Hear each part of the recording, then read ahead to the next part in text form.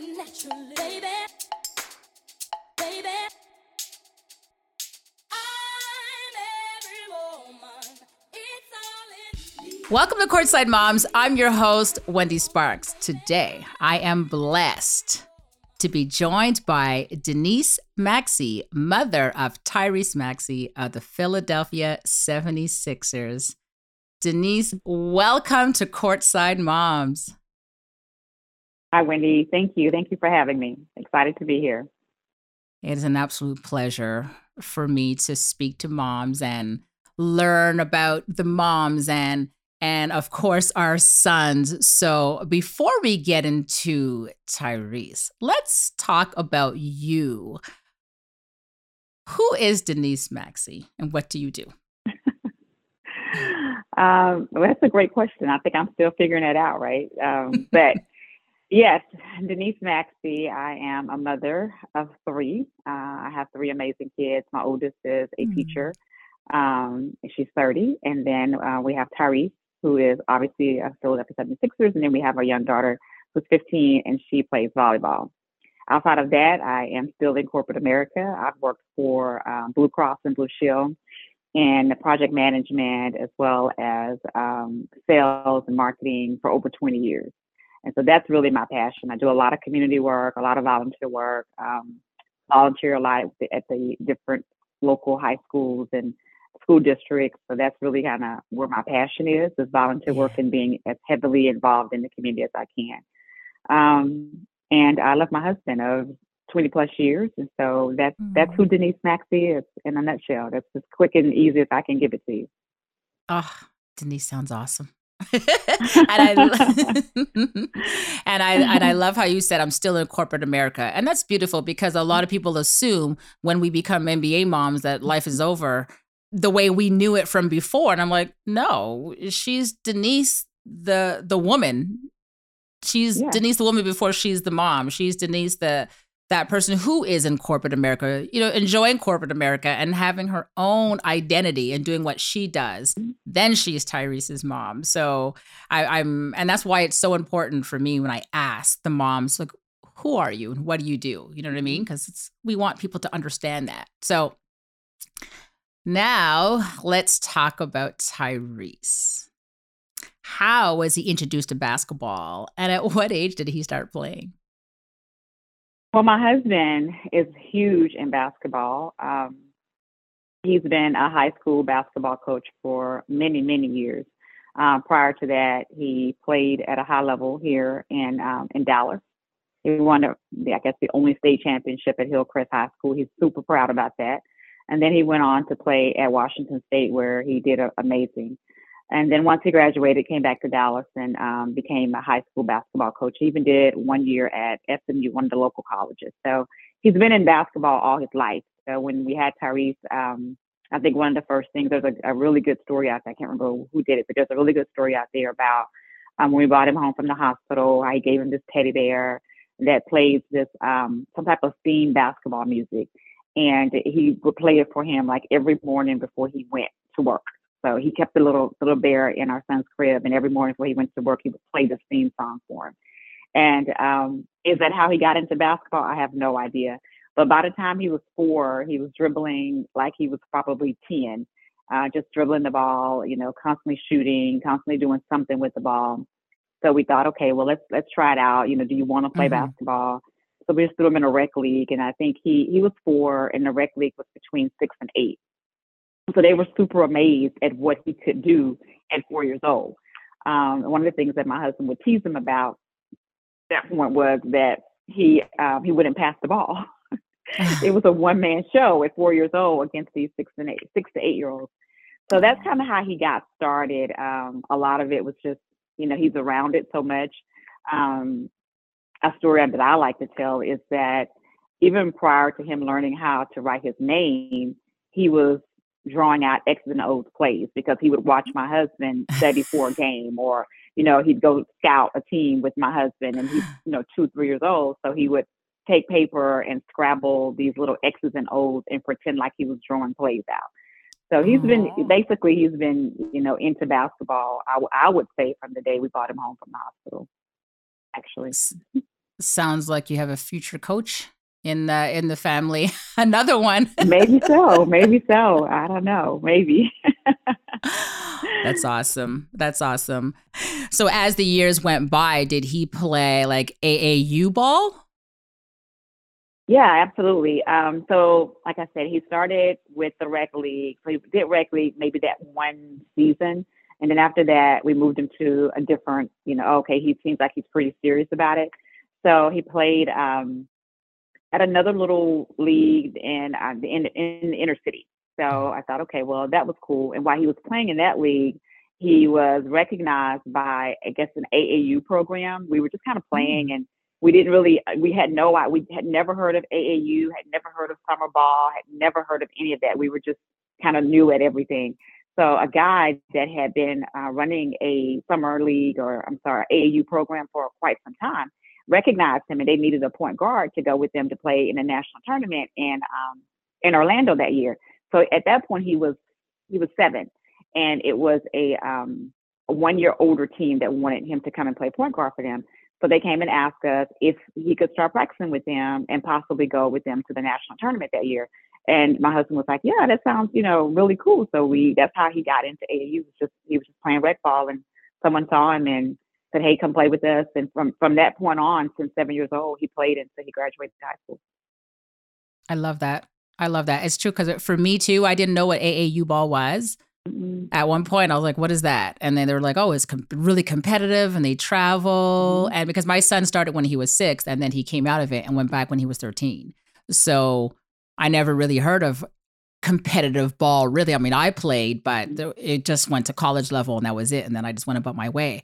So when I started hearing about AAU, I was like, hold on, this is something different. This can get him to a different Mm-hmm. level. But at this point, Mm-hmm. you know what I mean? Like as parents, we got to start resourcing and looking and seeing what is this all about? You know what I mean? So Mm-hmm. I'm Mm-hmm. understanding. I love what you're saying. Like, yeah, we didn't know because people just seem to think that we know everything that comes with Yeah. basketball. And it's a learning experience for us as well. It starts with us.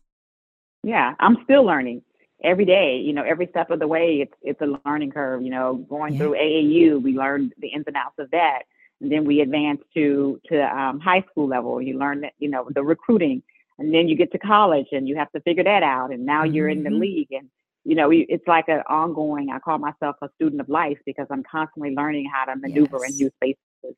So you're right, we don't know. Yeah. I can tell you now, hey, what worked for us that may work for someone else, but you don't know. You're learning throughout the entire process for the Right. entire time. Yeah. There was no manual of how to be an NBA parent, right? No, I wish there were. Yeah, I wish we there all was do. one. I would definitely. I would have had it a long time ago. But Thank there's you. no manual. There's no manual to being the NBA journey. There is no manual to being a parent. There is no manual for any of it to say, okay, am I making the right decisions? For That's us, right. we are a faith-based family. So for us, it was a lot of prayer, Yeah. a lot of chatting, and praying that we made the right decisions throughout the way. So that's the only manual we use. Yeah. Yeah. There you go. And that's the best manual. And at the end of the day, you know what? You just do it. You You won't just do it. know. You won't know until after you do it. So, we can't move in fear in life. And I say that to my kids. Do you want something? They're like, yes. So then do it. Just go Yeah. ahead and let's see. And if you fail, at least you tried. And now let's just find a different way for you to do it a different way and better. Hmm. I So, concur. yeah. So, during his AAU, he played in high school. Or he was in high school. So, what were his high school games at South Garden like for you? And take us all the way to his senior year. Oh gosh. So high school. Like I said, my husband was a high school coach for many years. So Mhm. now it's time for our son. Like he's coached these high school kids forever. Now it's time for our son to go to high school. And we're like desperately looking like where do we want him to go to high school? Where do we want this father-son relationship to go, right? And so we are from Garland, Texas. I think everybody knows that. And so my husband said, I think I want Tyrese. He's born and bred here in Garland. So we thought, okay, I think I want Tyrese to go to a Garland school. So my husband accepted a job as an assistant coach at South Garland High School. And so now our high school journey begins. And South Garland, although we are in the suburbs, which is about 12 to 13 miles east of the city, it still has somewhat of an inner city feel. So they had never had a basketball booster club, and the school, just didn't have some of the bells and whistles that some of the other schools had. So we decided to really work with an amazing group of parents, and we created a booster club.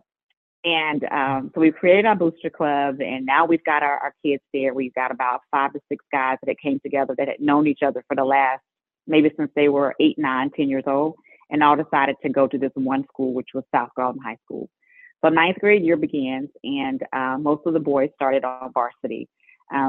And then right as the season starts, we're 8 or 9 games in.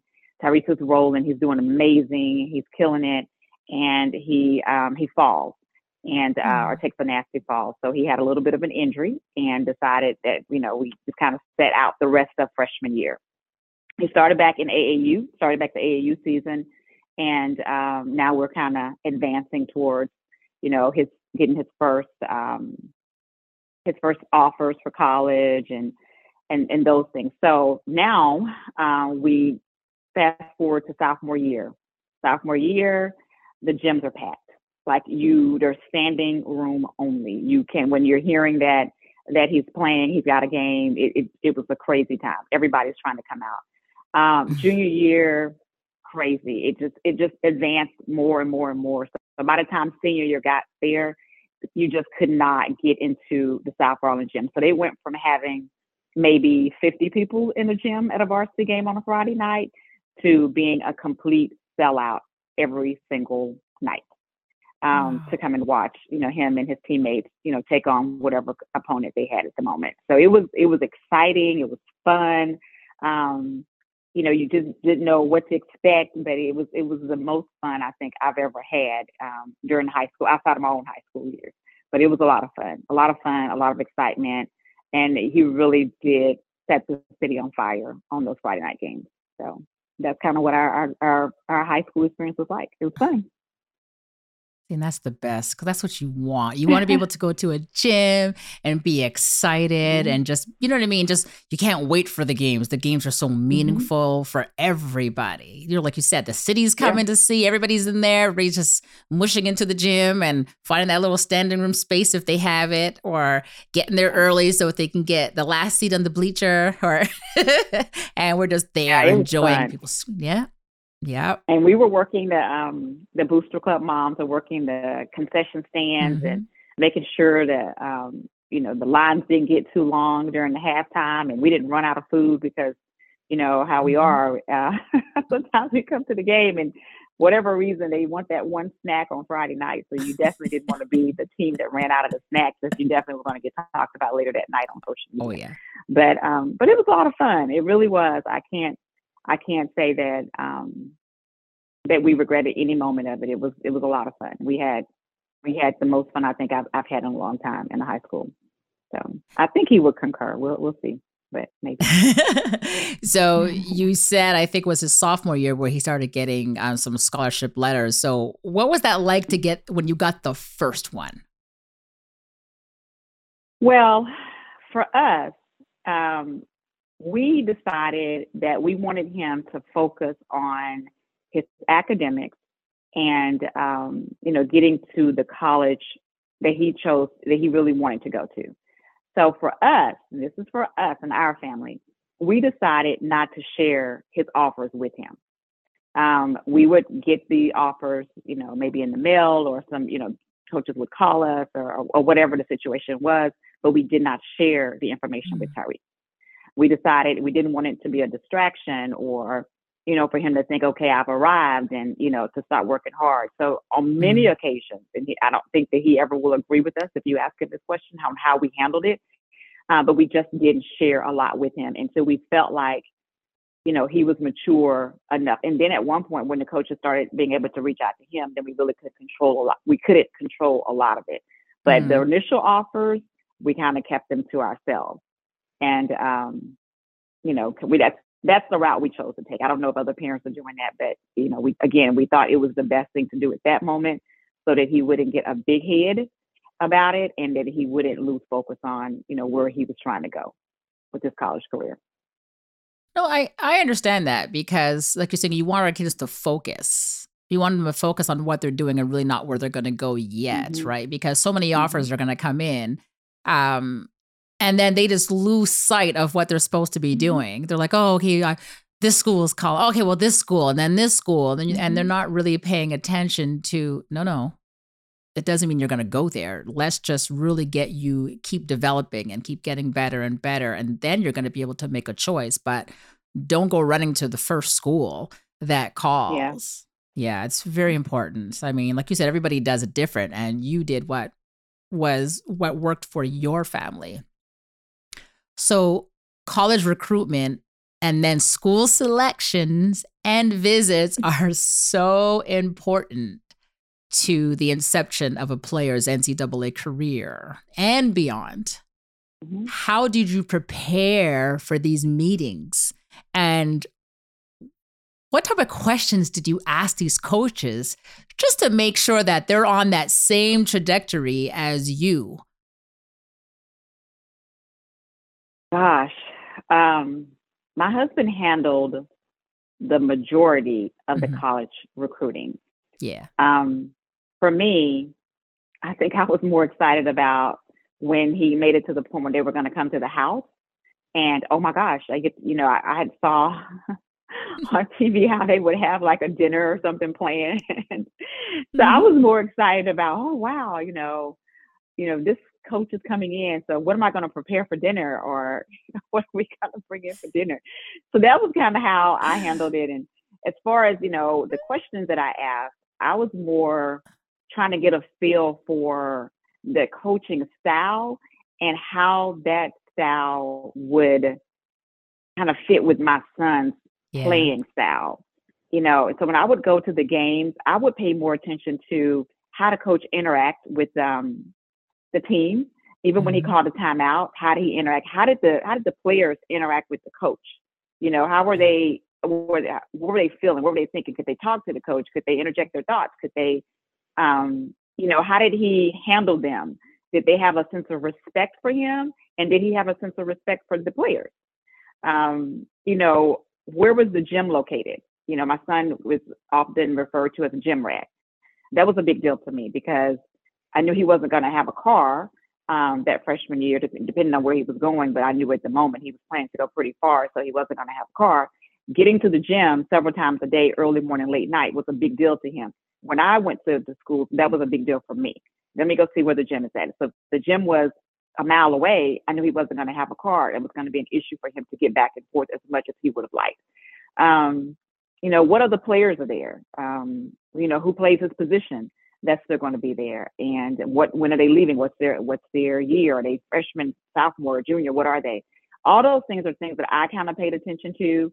And then my husband really worked on what type of system they ran and how would Tyrese's style of play fit into that system.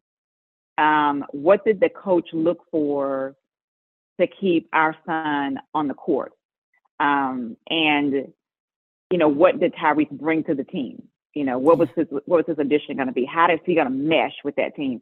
Those are the general things we looked at. We can get into specifics, but that's the overall feel that we that's how we approached it. I had my things I looked at from, when we would go on the visits from a mom's perspective, and then my husband kind of handled the logistics part of what he had in mind and how Tyrese would fit the program. That is amazing because, sometimes parents get these letters and these schools call and the coaches come and do the visits. Like you said, they come to the house or wherever and they sell you the sun, the moon, the stars. And if you don't know what to ask, you're just putting your kid in such an uncomfortable situation because now they may not fit the program or fit the program the way we want them to fit the program. And the reason why I say that is because at the end of the day, these coaches want to build their program as they should. But we're looking future. We're looking, yes, my son's going to come play. However, the goal is the NBA. So is he going to be positioned properly? Mm-hmm. Is your program going to help him move forward? Is it just going to help your program? A lot of parents don't think to ask these questions. My first two phone calls, I certainly didn't ask. I didn't know. I was just so excited, like, oh my God, they're calling my son. My son's from Canada and he's going to leave. He's going to go to the state. I had no clue. But you know what I mean? After a while, I was like, hold on a second. Wait. Yeah. And then I those things are important. Yeah. And then I took a second to stop and think of a lot of the things that you said, but it didn't dawn on me at the beginning.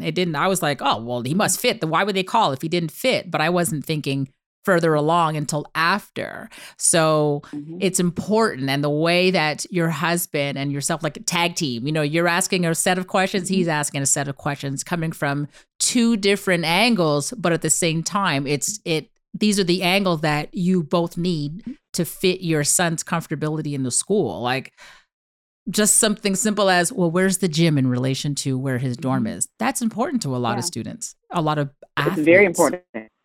Absolutely. So it's very important, and you don't think about it until you get on campus, or if you don't think about it until you get on campus, then now you've got to say, oh my gosh, what am I going to do? It becomes a problem, right? I've talked to parents and talked to moms where they didn't consider the location of the gym, and they moved their child from the southern region to maybe the East Coast where it's a lot colder. And now their child is a mile and a half, and they're having a problem getting to the gym, and they're not getting or putting the time in that they would have had they, taken the time to say, okay, I know I got to walk to the gym in 20 degrees weather, right? Okay, it's not a big deal because the gym is literally across the street, right? But as opposed to being a mile and a half and I got to find a ride, or it's snowing outside, all those things, it doesn't seem like a big deal until you're in it. But you're right. And to your point, you're right. They're calling and you're excited. Then you have to kind of calm yourself down and say, okay, wait a minute. What are we doing here? And what's the ultimate goal? And what do we need to do to make sure we're taking the right steps and the right measurements to get to that ultimate goal, which in our son's case was getting to the league. Absolutely. So out of all your offers, you chose Kentucky. So why University of Kentucky? And what did you think they could do for Tyrese more than the other options that you were considering? So my son was a huge Calipari fan. Prior to him being at Kentucky, he would sit in front of the TV and gaze at him coaching. Gosh, what's his name from the Bulls? He now plays with the Knicks. I should know this. I should get a big slap on the hand. The little point guard. Gosh, you gotta know from Memphis. What's his name? I know. I'm sitting and oh my gosh, I can't believe it. I can't think of his name. Tyrese is going to kill me. So anyway, so he would literally sit in front of the TV and watch the Memphis games with Calipari coaching. And from that moment, he said, I want to be coached by Calipari. So we were like, oh God. Okay. And that's when my husband, he bought books on Kentucky. Basically after that last season, Calipari moved over to Kentucky. So at that point, my husband he bought books. He started to study Calipari's movements. He started to study, the different plays, the different things he would run, how he would, what he would look. One of the things he would look at, he would show and say, okay, look, Tyrese, we would be watching the games. He'd say, watch, this guy's going to come out. He missed a defensive box out. Tyrese, this guy's going to come out because he didn't, defensively box out this guy. Sure enough, Cal would go to the bench, put in somebody else because he missed the box out. He would shoot a bad shot that didn't make sense. And my husband would say, look, Tyrese, he's going to come out the game. Watch. Sure enough, he would come out the game.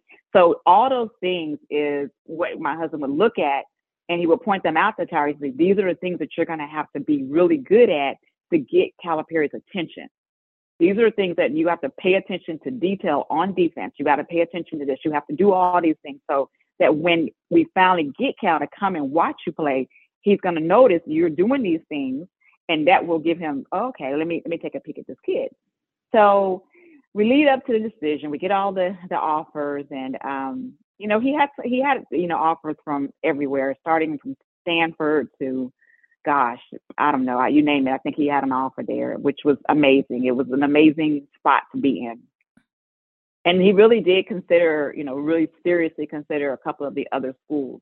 But at the end of the day, when he came down and told us that he had made his decision, he said, Mom, my heart is just at Kentucky. My heart is just there, and it's where I want to go. I don't care how hard you guys tell me Calipari is going to be on me. I don't care how hard I'm going to have to fight for minutes to get on that court. That's where I want to be. And we said, okay, if that's what you want, then let's do it. And I think the very next week, he made his college decision announcement. And that's how we ended up at Kentucky. And what did I think Cal would do? I'm going to just be real honest. I was nervous. I had been to several games and had watched Cal, with the kids, and I'd watched it on TV for many years. And Derrick Rose. Derrick Rose is the guard's name. I'm like, geez, I can't believe I can't remember that. So Derrick Rose from Memphis. Yes, that's his name. So I had watched, watched several games, and, just talking to Tyrese about it. And, he put several guards. He'd help several guards on their path to the NBA. That's something that he had kind of became, honestly, very popular for doing. You go to Kentucky, you play well, and next thing you know, he became the one and done type, coach. He was the one that kind of created that whole little era, right? So, it was said, okay, if you go and you play well and you perform and do your job, then maybe this is a shot. Maybe we've got this one and done thing down. And so that's what I had to think about. In every game that he coached my son, which he coached my son extremely hard. But even if you ask my son now who coached him hardest, even with the coach he currently has and Cal and my husband, he still points out that he feels my husband was the hardest guy to play for.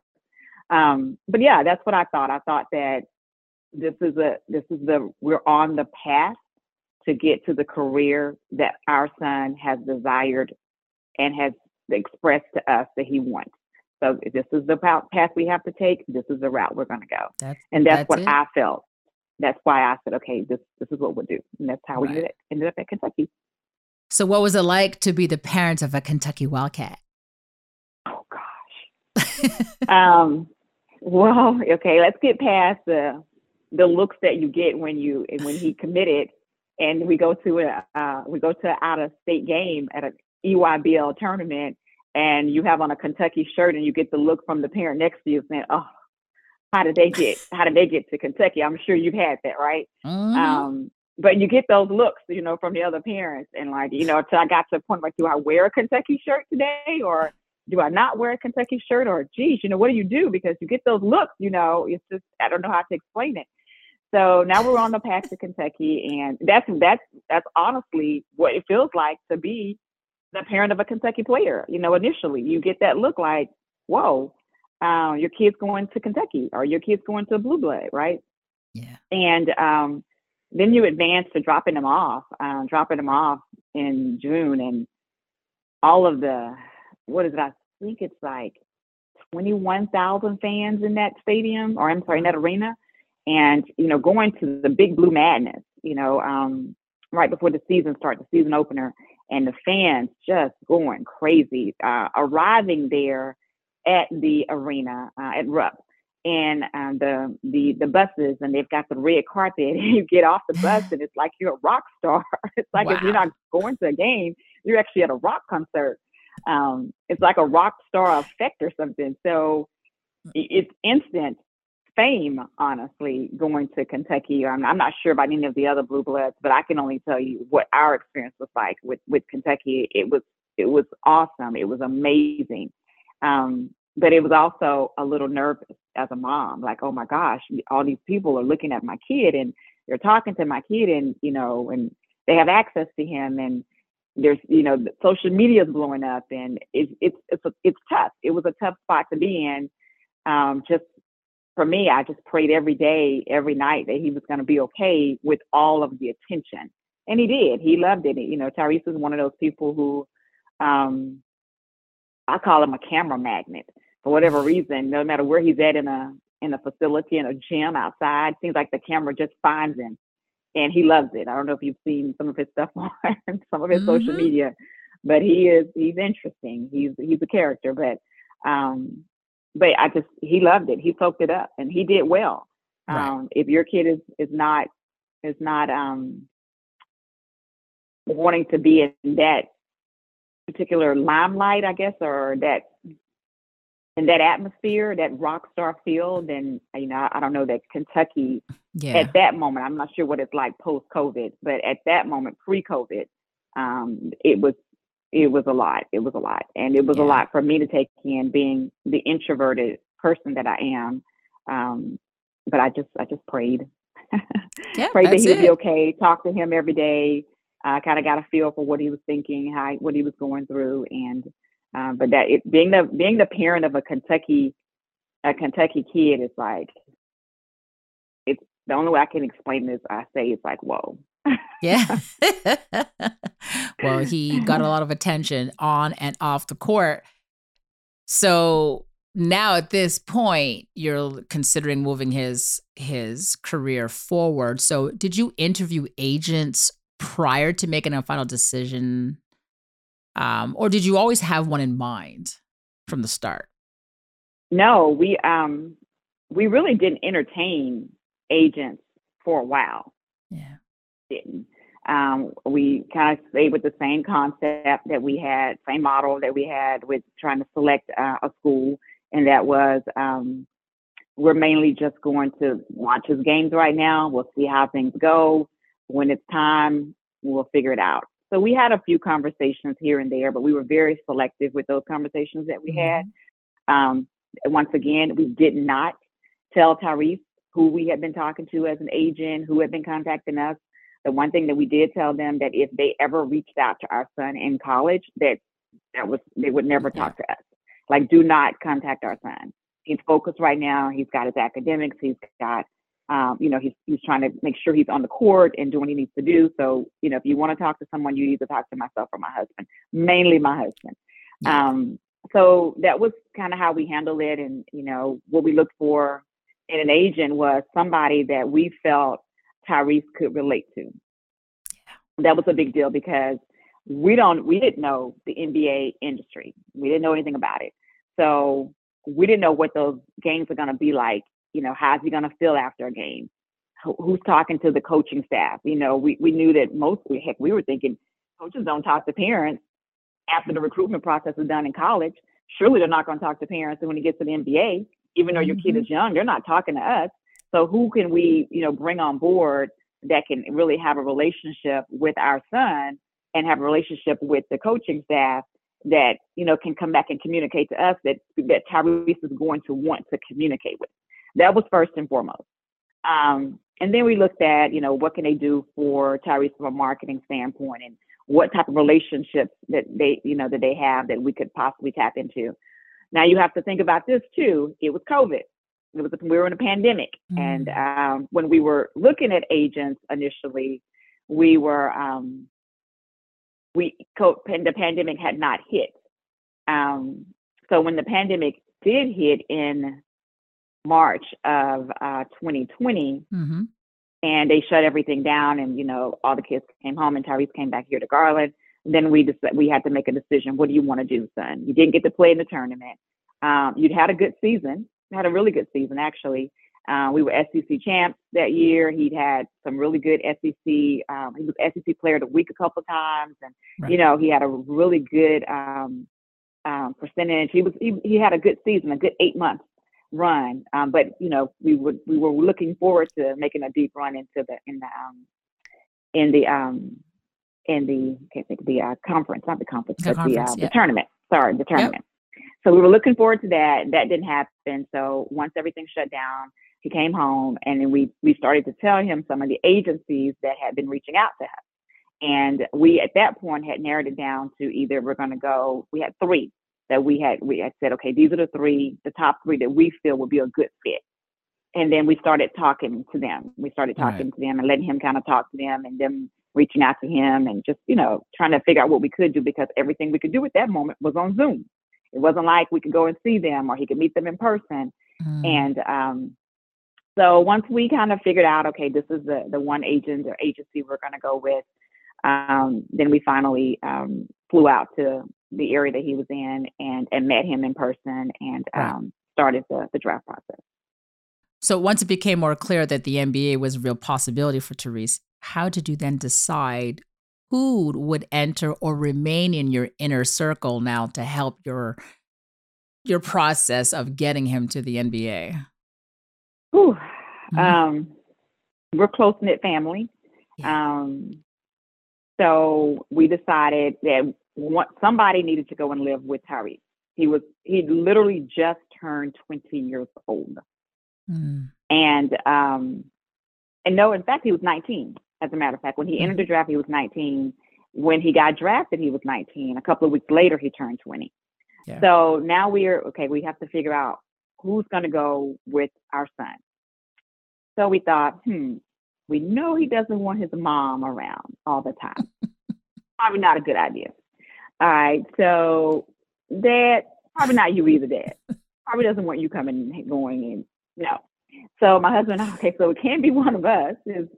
We don't want to go hang out with him all day, and he's not want to hang out with us all day. Let's find somebody else. So I have a younger brother. He's 12 years younger than me, and he's into basketball as well. So we went to him and we said, hey, we need somebody to kind of hang out with Tyrese, someone to be there to kind of watch over him, to, somebody he can lean on, make sure he's getting to and from practices, make sure he's, eating the right foods, he's doing the right things, he's keeping some of the people away from him. So my brother very graciously said, okay, I'll do it. So he quit his job, and he decided to just move in with Tyrese and be his client services person. So we had, at this point, we're putting together our team now. So we've got his client services person, which is my brother, his uncle, that's going to live with him. We got our agent. So now we have to find a finance team. So we found a financial team, someone who can help us manage his money in the best way. And then we need a CPA, someone who could make sure that we're paying the taxes properly. Then we needed an insurance person, all these different insurance steps we put in place to make sure he's covered. We needed legal representation. What I didn't know at the moment is that we needed legal representation in the city and or state that he was in. So we chose a legal person here in Dallas. And, as things progressed, we had to bring on another legal person. So now we've got like a legal team. So now we've got the agent, CPA, finance manager, insurance person, legal representation, client services. So it's a whole little team. And that's how we decided who would do what. And for me, it was important I didn't choose an agency where they have, it's like all inclusive, where you've got the marketing team there, you've got your legal team, your CPA, and the finance person all in one spot. I decided that I wanted to hand select each person. I wanted a relationship with each person. So each person I hand selected, they did not know each other. And I wanted to make sure this person didn't have a pre-relationship with this person, or they didn't have, hadn't done business together in the past. So I literally went through and hand selected each member of our team, and then brought them all together and said, okay, this is Team Maxie. And that's how we started our little team. You see, and that's a great thought process that you invested your time as a parent, of a professional athlete, and people don't really understand the importance of that, or they don't see the importance of that. And you really, I mean, people are listening now. Please listen. And that to me is such a great way to handle a lot of what you just did and what you just said, because there's so much that has to go into our kids and our kids' success. And this one of the things that you said that I loved is that you made sure that they didn't really know each other or had previous relationships with, you know what I mean, like the financial advisor, with the agent, with, you know what I mean, because it's true. You have, sometimes it's better to separate everybody. One does not need to Mm-hmm. know what the other is doing. Sometimes people say, oh, it's good if we're all together on one page. No, no, no. You have this person who, let's say mom, who's navigating, and she's making sure that it's going the way that it needs to go for them and not for what the companies are saying it should be. And I love that, because you're holding it together and you're putting your son in the position that he should be and what you want or your son wants versus what everybody else wants. So I absolutely love that. And I love the way you managed it. You managed it all and you kept it close, because it's important for our kids. Sometimes they It don't is. see it. Sometimes they don't see it or appreciate it at the beginning, but believe you me, a couple of years from now, he's like, wow. You know what I mean? When other players are telling him, oh, this happened, he's like, not me, didn't happen to me, because we have it all on lock. We actually thought about what we're doing. We actually took careful measures to make sure that I'm protected, because at the end of the day, which we're going to talk about soon, how to protect our kids, that is really important. But before we get to his life after he became an NBA player, let's just talk about how did you and your family prepare for draft? And then let's go into draft night. Oh gosh, draft night. It was. I remember his agent saying, "Denise, it's like prom night." It's not prom. What are you talking about? My baby's leaving. It's not prom. But he would be like, Denise, just relax. It's going to be like prom, you know. So how did we prepare? So again, we're in a pandemic, never been done before. Draft date changes 3 times. Yep. Draft is generally in June. Nope, not having draft in June. In fact, will we even have a draft this year? We don't know at this moment, right? But he's still working out, and we're still optimistic this is going to happen. They changed it, I think, into July. I think the next date was July, sometime in July. Didn't happen then. I want to say they changed it, or in August is when they started saying, okay, it's coming. We're not sure, but it's coming, right? And then maybe October or 1st of October, around that time, they finally said, okay, draft is going to be October 18th. I'm sorry, not October, November 18th. November 18th. Yep. So now we have a draft date, right? So we're like, oh, wow, we have a date to look forward to. And then the interviews come. And so again, we're in a pandemic, so he can't go and work out in front of people like he normally would. He can't go to these different cities and meet these head coaches in person and do the breakfast and the normal things that everybody's doing. The combine really wasn't a true combine. He didn't get that opportunity.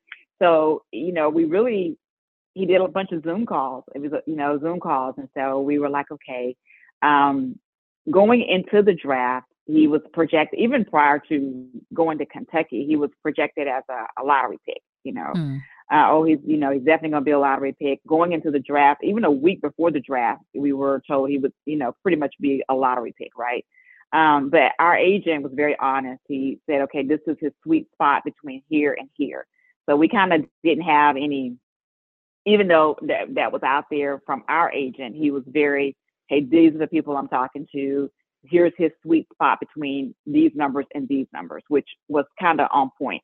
So as we prepare for the draft, I thought, gosh, my son won't be able to go and sit in a green room and have that experience that we had so looked forward to for many years, right?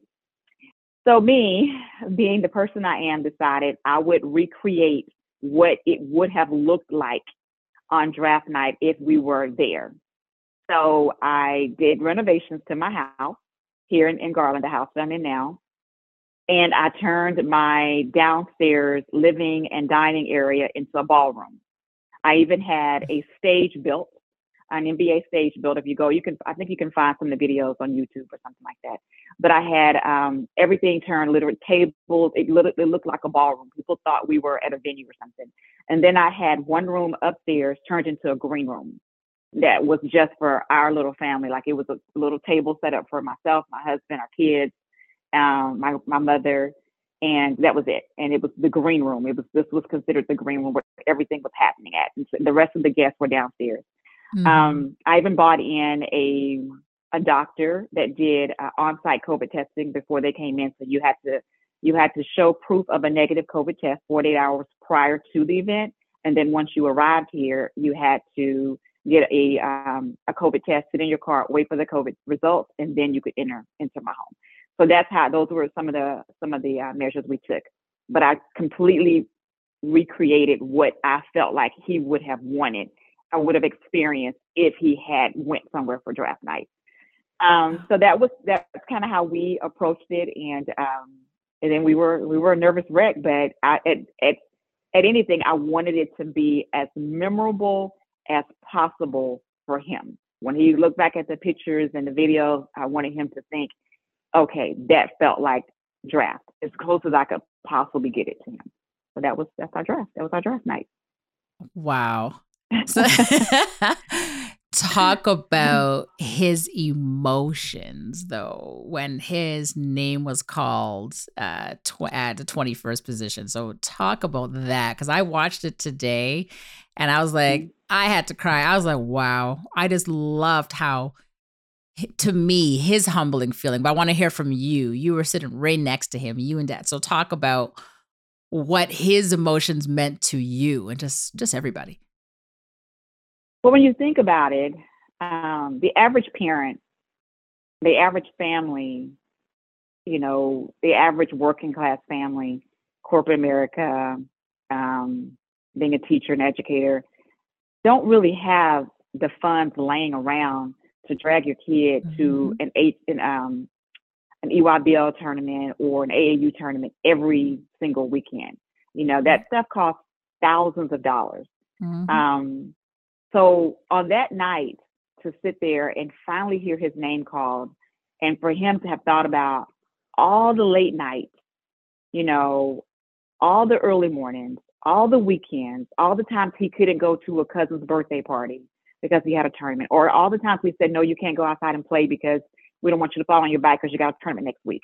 All the times that, his dad, we go to a tournament on a Friday morning, and we come back late on a Sunday night, and Sunday by 10, 11 o'clock, he's in the room with my husband watching the game tape, footage of what he did or didn't do from that tournament and what he needed to get better at during that week to get prepared for the next tournament. When you think about all the work that he put in, and any other player that made it there, because there's one in a million chance that you'd make it there, right? When you think about all the work that you put in, the time that he spent at Kentucky, and those were 8 months. I call it boot camp.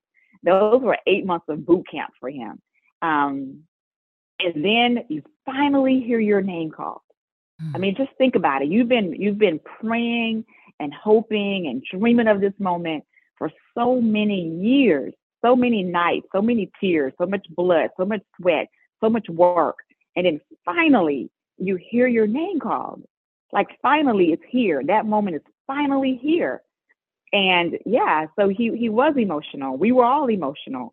I mean, there's a lot that we went through to get there. A lot, we gave up pretty much everything. Even his younger sister, she had to go sit in tournaments. His older sisters, couldn't get some of the things that they wanted because we don't have the money to buy what you want right now, because we got to put the money into, we got to go to a tournament next week, and we got to buy plane tickets, or we got to make sure we have gas, or we have to pay for a hotel, or, whatever it is he needed. We all had to make a sacrifice to get there. So it was emotional. It was like, wow, we've finally got here. We finally worked our butts off, and he put a lot of work in, and now his name is called, and he's on his way to the NBA. So that's what you see when you look at that video, you think about, and that's any parent out there right now that's trying to figure out how are they going to pay for that next trip? How are they going to buy that expensive shoe that their kid's asking for? How are they going to pay the bills when they get back from that trip? It's a real thing. It really is. Like I said, the average household, they don't have those funds. Yeah. We pulled from retirement, we pulled from savings, we did everything we possibly had to do to make sure his dream came true. And that night, it came true. So those are the emotions you Mm. see when you see us shedding tears and, me holding back, and just saying, okay, Denise, keep it together. Don't, Mm. don't let it go right here. But that night, we just, it was a celebration. But at the Yeah. moment, it was what you saw was just, oh my God, we finally got here. And we were grateful and appreciative that, someone called his name. That's a true example of believing in your child. Hmm. Like you said, there's so much sacrifices that as parents we have to make. You know what I mean? It's like we got to give up our vacation time at work. We're Hmm. not really going on a vacation because we're going Oh, we're going away on a tournament. Or when we come back, like you said, we have to figure out what we're going to do with those credit card bills and how we're going to pay it off. But at the beginning, we're just like, okay, we got to get to that tournament. He's got to get to that tournament. And when we come back, we're like, man, what do we got to do? Do we do overtime? Do we do all these wonderful things to pay off? Because guess mhm. what? The next tournament's coming up in a month. And it's You do always it all like, over again. there you go. We're just like, whatever. We'll be there. We'll be there. Just don't say no. We'll be there. So I just love the investment that your family made. You believed in what he wanted to do. He had this vision where, you know what? I want to go to the NBA, but everybody had that same vision. And it just makes that Mhm. trajectory even easier. But what I laugh and I look at, I said, sometimes our kids enter the NBA and they're so young. I mean, they can't even lease their own apartments or buy their own homes when they're. So, what are examples of things that you needed to still assist young Tyrese with? Laundry. Yeah. Oh my God, sheesh. When I come up to visit him, like mountains of laundry. Like, dude, what are you doing? Throw it in the washer. No, I'm just kidding. But no, I'm serious. Really Yeah. laundry. But you're right. He was 20 years old. He didn't have an apartment. He didn't have any leasing credit. He never Yep. leased an apartment. We had an issue getting an apartment. He wanted a car, a fancy car. And we were like, dude, we can't afford that. We can't show that we can afford this type of car. What are you Yeah. doing? So, it was funny. We had a lot of fun with it, but you're right. They're 20 years old. He literally just turned 20 and he'd only been 8 months removed from his parents' house, 8 months removed. Yep. And now he's in the locker room with grown men with families. So, you're right. It was a challenge, trying to figure out how do you lease an apartment in a whole nother city and state during a pandemic. Mm-hmm. Not only is it you're in another state, but we're in the middle of a pandemic. Yeah. So the challenges were real. We went up and we stayed in a hotel when he first got drafted to Philly. I think we ended up staying there for a few weeks and once again taking my vacation time. And we were in and out as many apartments as we possibly could, but we're in a pandemic. People are still kind of nervous. Nobody really the vaccine hadn't been released yet, and nobody really wanted. Only by God's grace did we not catch the virus during this time because we're in and out of apartments as much as possible. So we find him an apartment. He decides he wants. He's lived in the South long enough, and he wants a high-rise apartment. It's going to overlook the entire city of Philadelphia. So what does that look like? Here we go with parents. Okay, fine. We'll find you a condo that's going to overlook the whole city for whatever reason. And we do. And so he was happy with that. Only to say 6 months later, he didn't like it anymore. He wanted a house now because he bought a huge dog and now he wants a house. So there you go. But it was a challenge, like you said, he doesn't have any credit as when for us, you're taught as when you go away to college at 18, you get your first credit card, you build your credit from there, you come out of college and you get an apartment and then you get married and you buy a house and, you save your money for 5-10 years, you put your down payment on the house. It's a process that was embedded in our minds. And now that process is out the window. He's 20 years old. He needs these things. And we're trying to say, okay, how do we get them? But so it was funny, but it all worked out. And we just figured it out, honestly. Yeah. You're right. You have to just go in there and say, hey, He didn't have a credit card, so we ended up getting a credit card in my husband's name and adding Tyrese on to build credit. Yep. Yep. There was just so many different things that we had to do to make sure that he had what he needed, but we did it. And so now 2 years later, he's got an amazing amount of credit built up. We didn't let him buy too many things, but a couple houses, a couple cars, credit card, and then the condo. So now he's got, some credit and some history of paying things, insurance, which I just learned that today, that his insurance that he paid on his car for the last 12 months, does count towards his credit. I didn't know that until today. That was something interesting that I learned. Learn something new every day. It's a process. Just learned it today. So pulled an insurance statement to show that he had, paid his insurance on time for 12 months. And that helps with credit too. So those are things that maybe parents don't know, but if you are listening, get your son insurance, get his own insurance on his car and let him pay for that for 12 months. And that does help. Yep. So absolutely. And our kids, like I said, a lot of them are young and this is their first job. And this isn't the average job, right? But they seem to think, some of them just say, I don't know, they just got drafted and their first contract is $8 million. And we have to tell them, oh, you don't have the $8 million today. Like, just so you know, like it's over the 2 years or whatever, or even if it's a year, you don't have your first paycheck today. And guess what? You don't have any credit. So don't think just because you have this big salary coming to you that you can now just go to the bank and say, give me a house. Like, no, that's not how it works. And it's just funny because we have to teach these things. And sometimes it's a learning process for parents. A lot of the times these parents never had homes themselves, never had a mortgage. Mm-hmm. You know what I mean? So it's new. They're like, I don't know what to do. But don't just assume that just because your kid made it to the NBA that now all of a sudden you're just going to start buying all these $1 million worth of goods, because that's not really a good thing to do. You have it to. Is not. Yeah, and you make a very good point. It's a contract over time. Mm-hmm. So that you're not getting all of that first year. And you have to think about taxes. Yep. When I first saw the taxes that were taken out of my son's check, I called his agent and said, you've got to be kidding. This cannot be right. Yep. That first check. I was like, wait a minute. Where's the rest of my son's money? And he was like, Denise, this is right. And I didn't even take his word. I called the CPA and I sent him a copy of the check and I said, this can't be right. This cannot be the amount of money that y'all are taking out for taxes. Mm-hmm. And he's like, yeah, Denise, it's right. It's the correct amount. So you have to think about that too. It's a great contract, and it's amazing over the time span and what the amount of money they're going to make. But you're right, you can't run right out and just start spending it up, because you have to be mindful of it. Has to last for quite some time, and exactly. So but yeah, the taxes you gotta factor those in when you're looking at that money.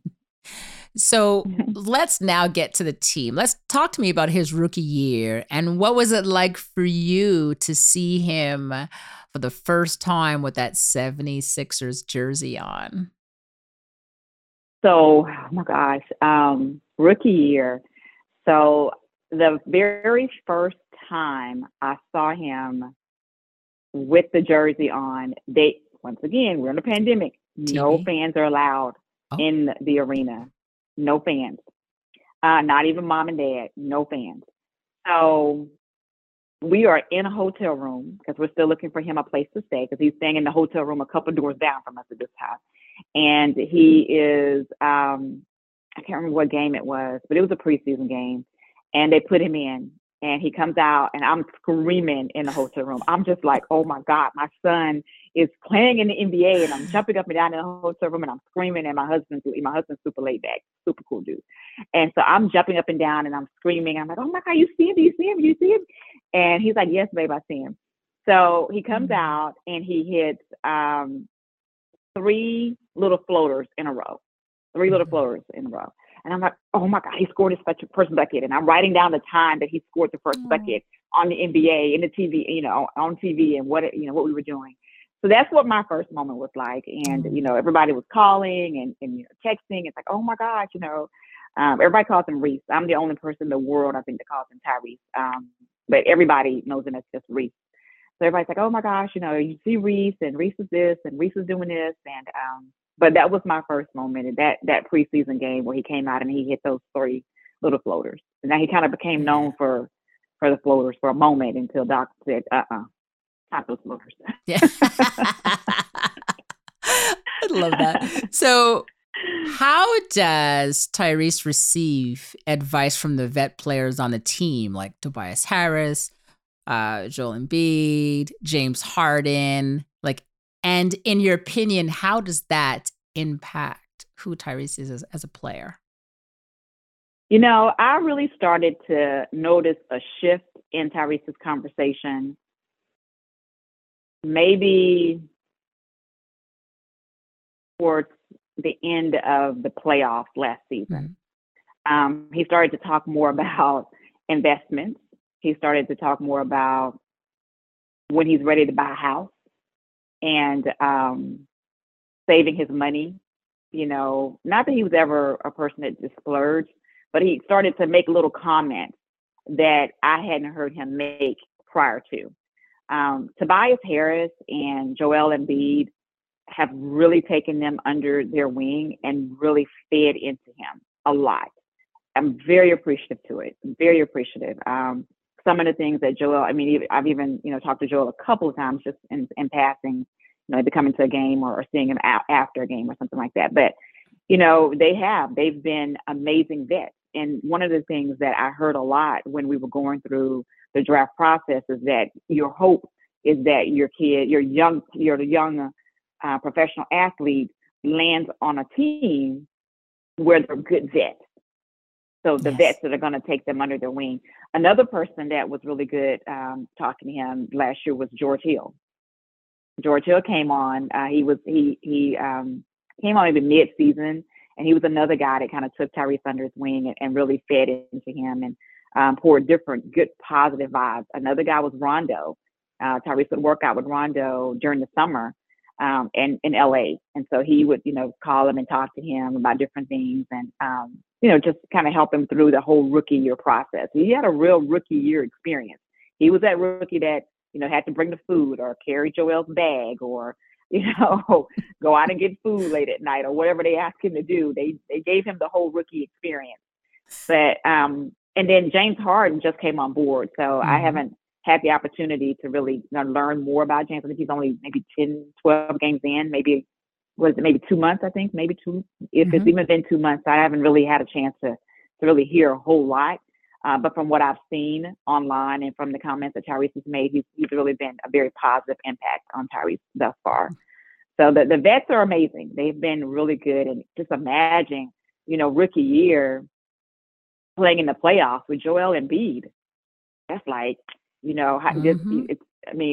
that's amazing. There's so many amazing guys in the NBA. I've respected their work for so many years, what they have to go through to get there, obviously because of what my son has went through to get there. But at the same time, now they're in an era where social media, where their whole lives are played out on social media. I can't imagine being in their shoes right now, where everywhere you walk, there's a camera in your face, or every room you walk in, there's a camera, and you have to watch and do everything in a way that, you don't want it to be played out or the wrong sound bite taken out of context and played. So I might have a huge respect for these guys and what they and their families have went through to get to where they are. Absolutely. But yeah, the vets have been great, and with the Sixers, have been amazing. Tyrese has said that as a player, you need to stay humble, stay hungry, and everything will be okay. Has there ever been a time where he just felt defeated or exhausted and felt that things were just too hard? And if so, how did you remind him to stay humble, stay hungry, and that everything will be okay? Well, we teach all of them to stay humble. Yeah. But I'll say this, and this may sound harsh, but it was just where I needed to be and what I needed him to think about his rookie year. Initially, his rookie year, he wasn't getting the minutes he felt like he should have got. And so, he would call me, and then I got to a point and I said, no one's going to feel sorry for you. You are 20 years old, you're in the NBA, and you're playing on a championship caliber team.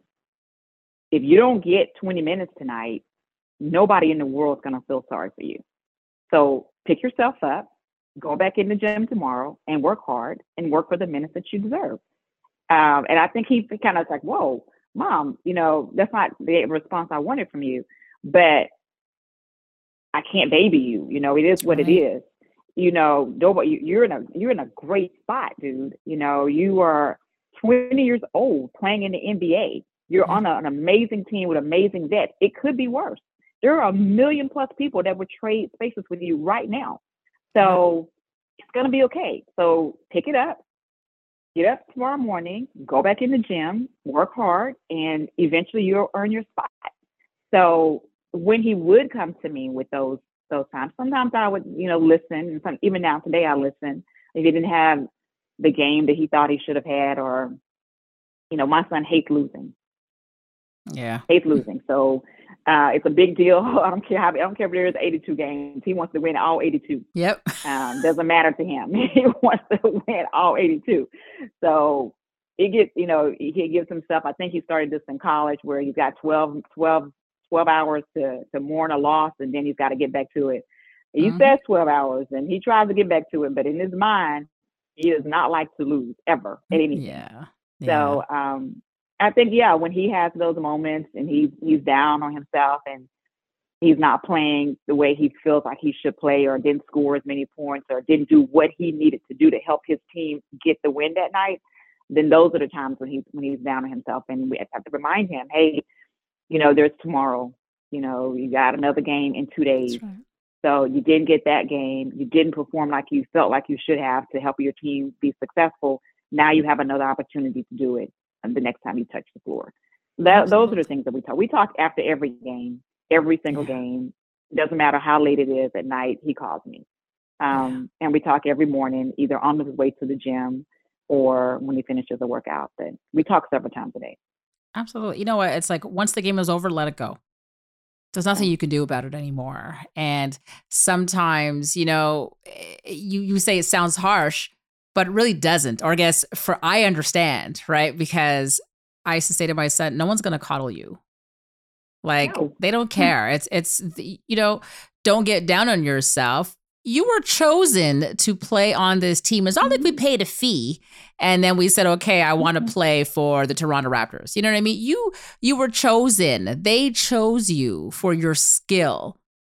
So you may not get much minutes. I mean, he does, but I'm just saying, if this were the case, you know what I mean? I would tell him, like, if you aren't getting any minutes or getting the minutes you feel you deserve, well, then you're just going to have to really work harder than what you're doing now. And that's it. And now he's just like, yeah, I get it. I'm good. Like, the mindset is, I'm great. I get it. But at the beginning, you know what I mean? It was tough when he was playing for the Orlando Magic and didn't get much minutes. And you know what I mean? So it was hard because these players just want to play. They just want to get on the court. They don't understand why I got to sit the whole game. Why I got to sit 2, 3, 4, 5, 10 games I didn't play. Nobody wants to sit there. Nobody. But don't take that personally. Yeah. So just keep working hard. You know what I mean? So I'm glad that, you know what I mean? Like, your response to him was pick yourself up and keep pushing forward, because that's all you can do. So now let's go to All-Star Weekend. What was that experience like for you watching your son in the Rising Stars Challenge game? Gosh, All-Star Weekend was amazing. All-Star Weekend was one of probably the best moments of our life thus far. It was a moment where we could just woosah, if you will. We could say, okay, this weekend, we don't have to be nervous. Oh my gosh, what's going to happen? No, it's a weekend we could just say, we're here. He's done a great job up to this point. Just go, have fun, relax, right? For him to be selected, second year as a rising star was like, whoa, this is good. He's trajecting in the right path. But yeah, it was great. It was really good. From the moment we arrived, I say me and my husband arrived there.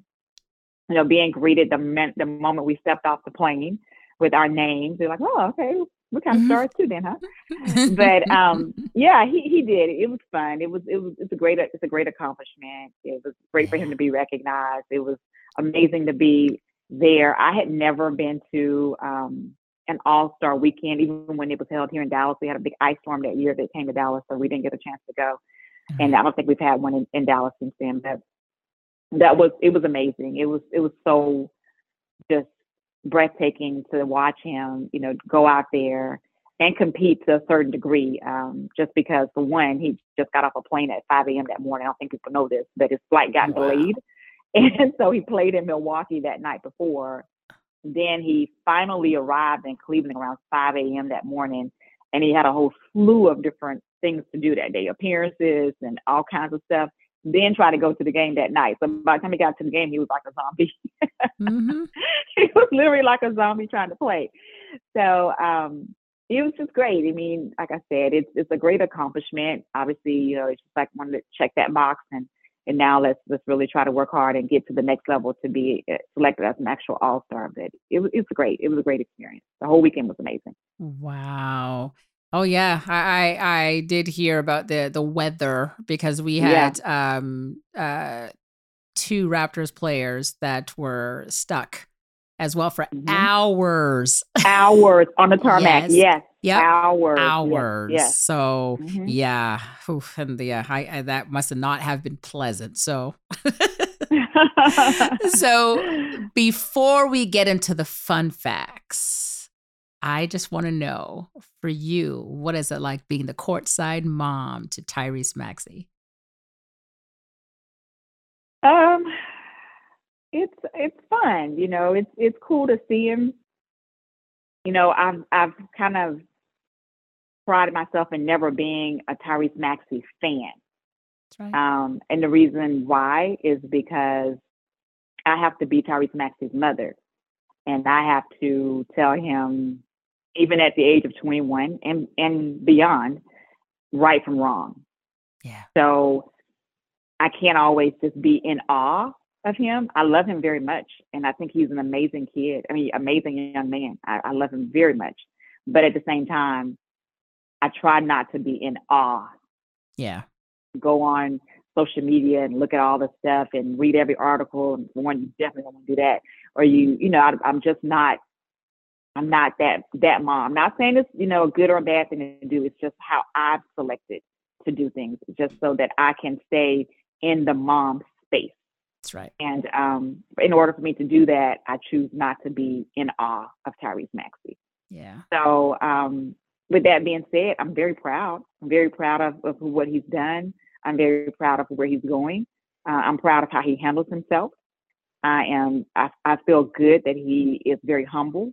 And he's not, he is 21, but he's not doing too many things that you wouldn't want, your 21-year-old to do. Yeah. So I'm very proud, and it feels good. I feel like, okay, maybe hubby and I did something right, to have gotten him to this point, and he makes good decisions. And one of the things I've always said to him every single time he walked out of this door is make good decisions. You're not going to always make the right decision, but think about it. Give yourself it's a 10-second rule in our house. Seconds. Just give yourself those 10 seconds to think about this decision and what type of consequences, good or bad, they may have. That's all I ask you to do. I don't ask you to be perfect. There's no such thing. But I do ask you to go out there, be a good person, be a good human being, be a person that is going to motivate, inspire, to do good when you wake up in the morning. That's all I ask you to do. I ain't asking you to be perfect, though. Not. I am asking you just to be a good person, have a good heart. That's it. Yep. That's all we can do.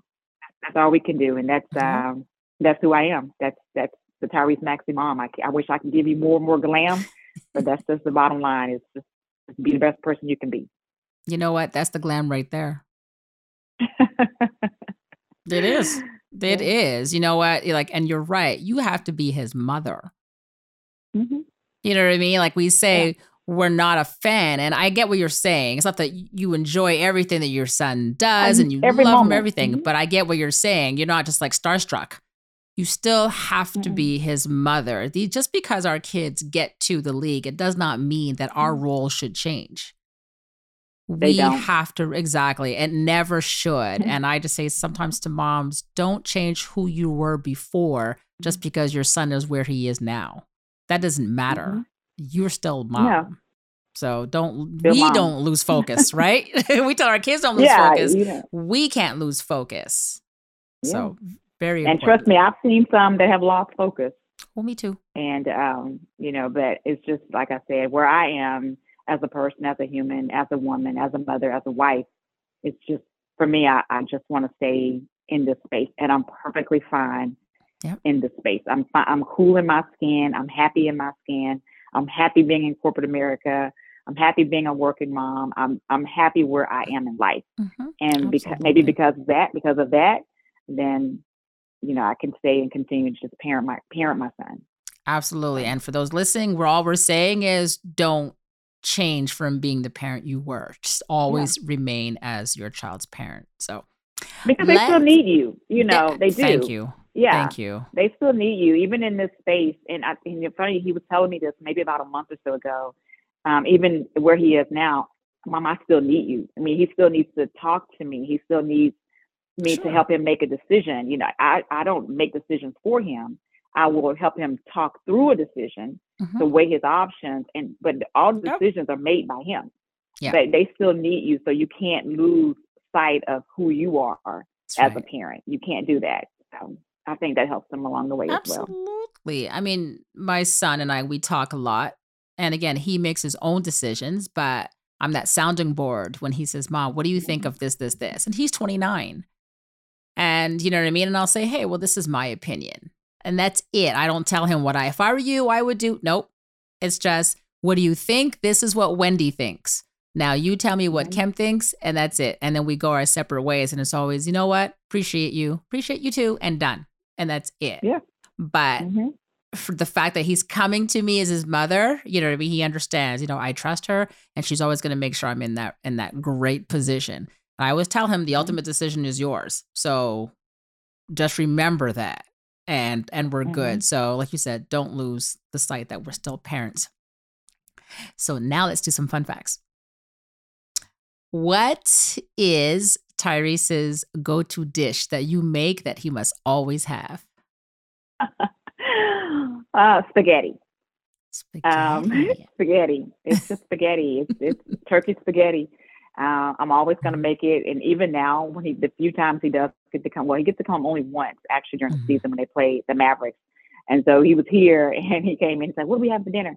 I was like, "Spaghetti." He's like, "Oh, I don't even know why I asked, Mom." Every time he comes in, it's a big pan of spaghetti, the garlic toast. I'm not, he's got a chef, so I'm not worried about any nutrition. But when he comes here, he's going to get a big pan of spaghetti.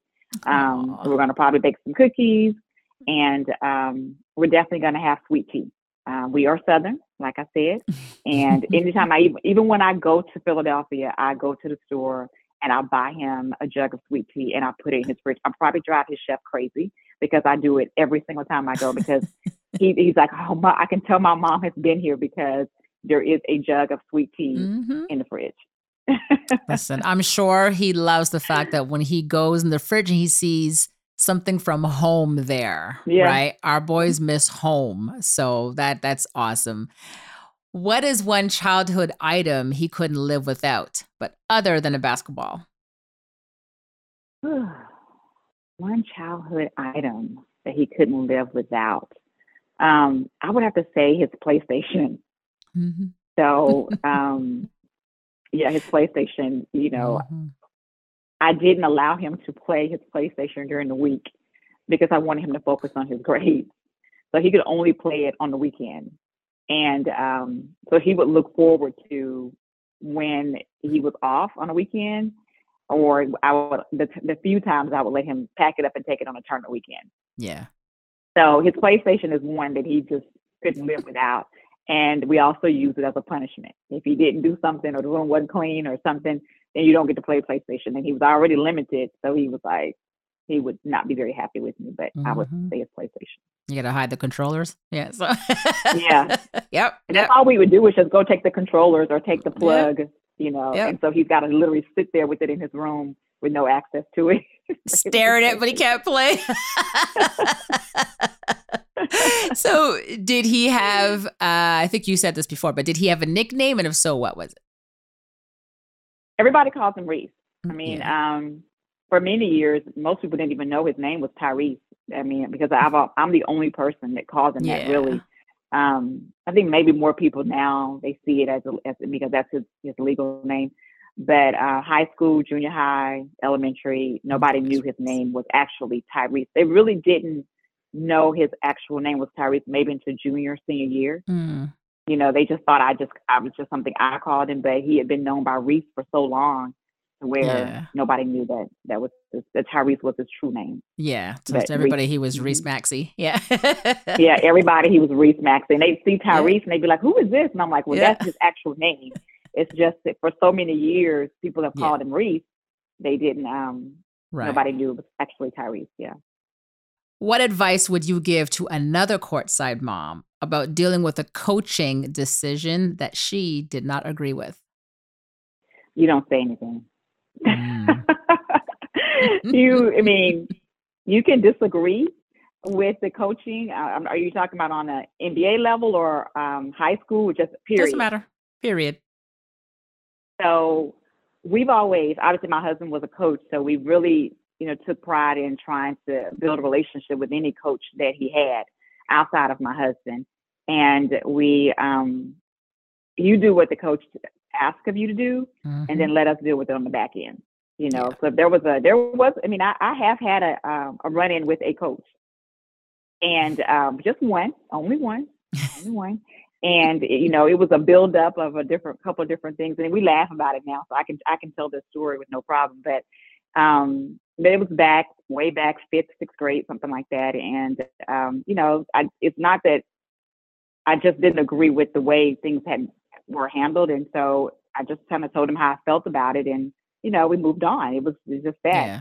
But going into high school coaches, I wouldn't have said anything to a coach. I would probably, talk to Tyrese, kind of have him sit down and talk to the coach. Same what we do with our daughter now. If you disagree with something that your coach is doing, then you're the player, that person's the coach, sit down and talk to them and try to get a better understanding of what they want from you and what you need from them. Yeah. For me, I just chose not to reach out to Calipari. You never heard, we had one phone call from me or my husband as it pertained to our son, not one phone call. He's actually talked about that too. We were a set of parents that, he was very hard on our son. And he tells people now, even in his recruiting, that we were some parents that never called him. We never said a word. We would look.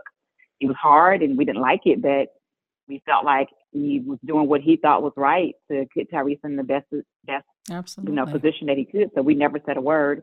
Even in the NBA, what are you going to say? Am I going to pick up the phone and call Doc Rivers and say, hey, I don't agree with that coaching decision?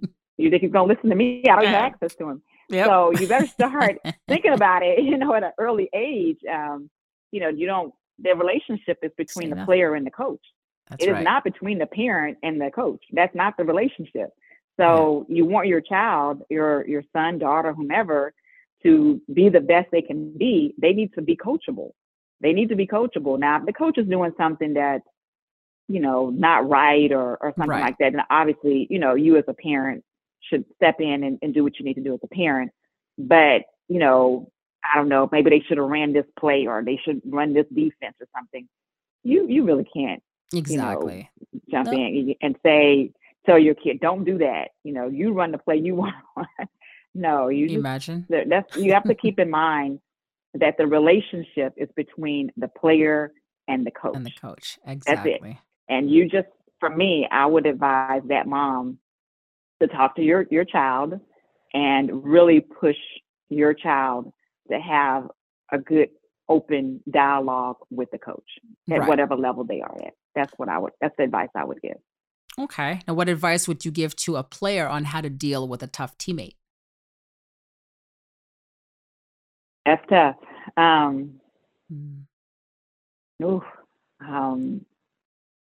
Yeah, that's a tough one. What advice would I give? I mean, we've had a couple. I don't know. Try to talk to them. Yeah, You know, that's tough. You know, when it you have a is. teammate that is selfish or out of line, and we've seen it. I just, you just do the best you can. In Yeah, this space, what I tell Tyrese is right now, son, you have a job. You go to work. So you have to go out there and do your job. Regardless, even at high school level, you're trying to win a game, you're trying to get to a state championship. What do you need to do? Go be the best person you can be and right. try to, find the positive with that particular teammate as much as you possibly can. Try to talk to them. Try to, advise them, hey, people are watching, where we trying to go with this? What's the next level we're trying to get to? I don't know. I Yeah, mean, that one, I will be at my wit's end particularly when you get older. How do you deal with a tough teammate? Best you can. yeah. You do the It is best you hard. can. It is hard. It's hard. That's the Yeah, hard question. That's one I've never had before. Um, yeah. but in my family, we crack a lot of jokes. Um, we crack a lot of jokes when I'm glad there's not like a fly on the wall when it's just us talking. And we probably laugh our way through some of the most difficult moments, Yeah. you know, Well, laughter's the um, best medicine. So, laugh our way through it. Yeah. yeah. Yeah. S- So, Well, my last question to you is if you could only give one piece of advice to another courtside mom, what would that advice be? if I could give one piece of advice to another courtside mom, it would be to stay true to who you are as a person, no matter what, Love it. no matter what. Don't allow any person, any circumstance to determine who you are, who your character is. Just stay true to who you are. Yeah. As women, I'm sure we can lose sight of who we are. We work, we take care of our families, we take care of our husbands, we take care of our True. kids, we take care of all the people around us. And so I have had to fight to just be Denise Maxey, Yeah. not just Coach Maxey's wife or Tyrese Maxey's mom or Denasia Maxey's mom or, whomever. Just stay true to who you are as a woman, as a mom. That would be the best piece of advice I feel like I could give to another courtside mom. That's one of the best pieces of advice that I've heard in a long time because it is so true. Like you said, Mm-hmm. we do so much. And it's just in our character to nurture and to be there for Mm-hmm. everybody. But sometimes we forget, hold on, wait, what about me? Like, hey, Mm-hmm. sometimes I need help too, or I just want to relax. I just want to be able to sit and watch the game just quietly. I want to enjoy this Mm-hmm. moment. I want to, what I mean? I just want to chill. And sometimes Yeah. that can't be when all that is said and done, you know what I mean? And we're by ourselves and we're like, man, I wish I had 5 minutes just to. And you know what? As mothers, we're always grateful for what we do and what we're able to give. But sometimes you're right. It is nice. So do not lose Mm-hmm. sight of who you are as a woman first, right? Because you're As a a woman woman. first before you're a mom and everything else. So love, love, love that advice. And Mm-hmm. but that's it, Denise. I'm so happy to have spent this time with you. I learned so much about your son. I learned so much about you and your family in the process and how you navigated from the beginning, from the onset, from everything that you've done, your role of getting Tyrese where he is today, your husband's role and getting Tyrese where he is today, and just the sacrifices that you made as a family. And you know what? You just believed in his vision, you believed in his dream, and look where he is now. So, congratulations to you and your family and everything that you've done because he wouldn't have been able to do it without his parents. It would have been probably a lot different. Yeah. Well, thank you. I've enjoyed this time and thank you for having me. I appreciate it. Absolutely. Thank you. Anything you want done, baby. I'm every woman. It's all in me. Anything you want done, baby. I do it naturally.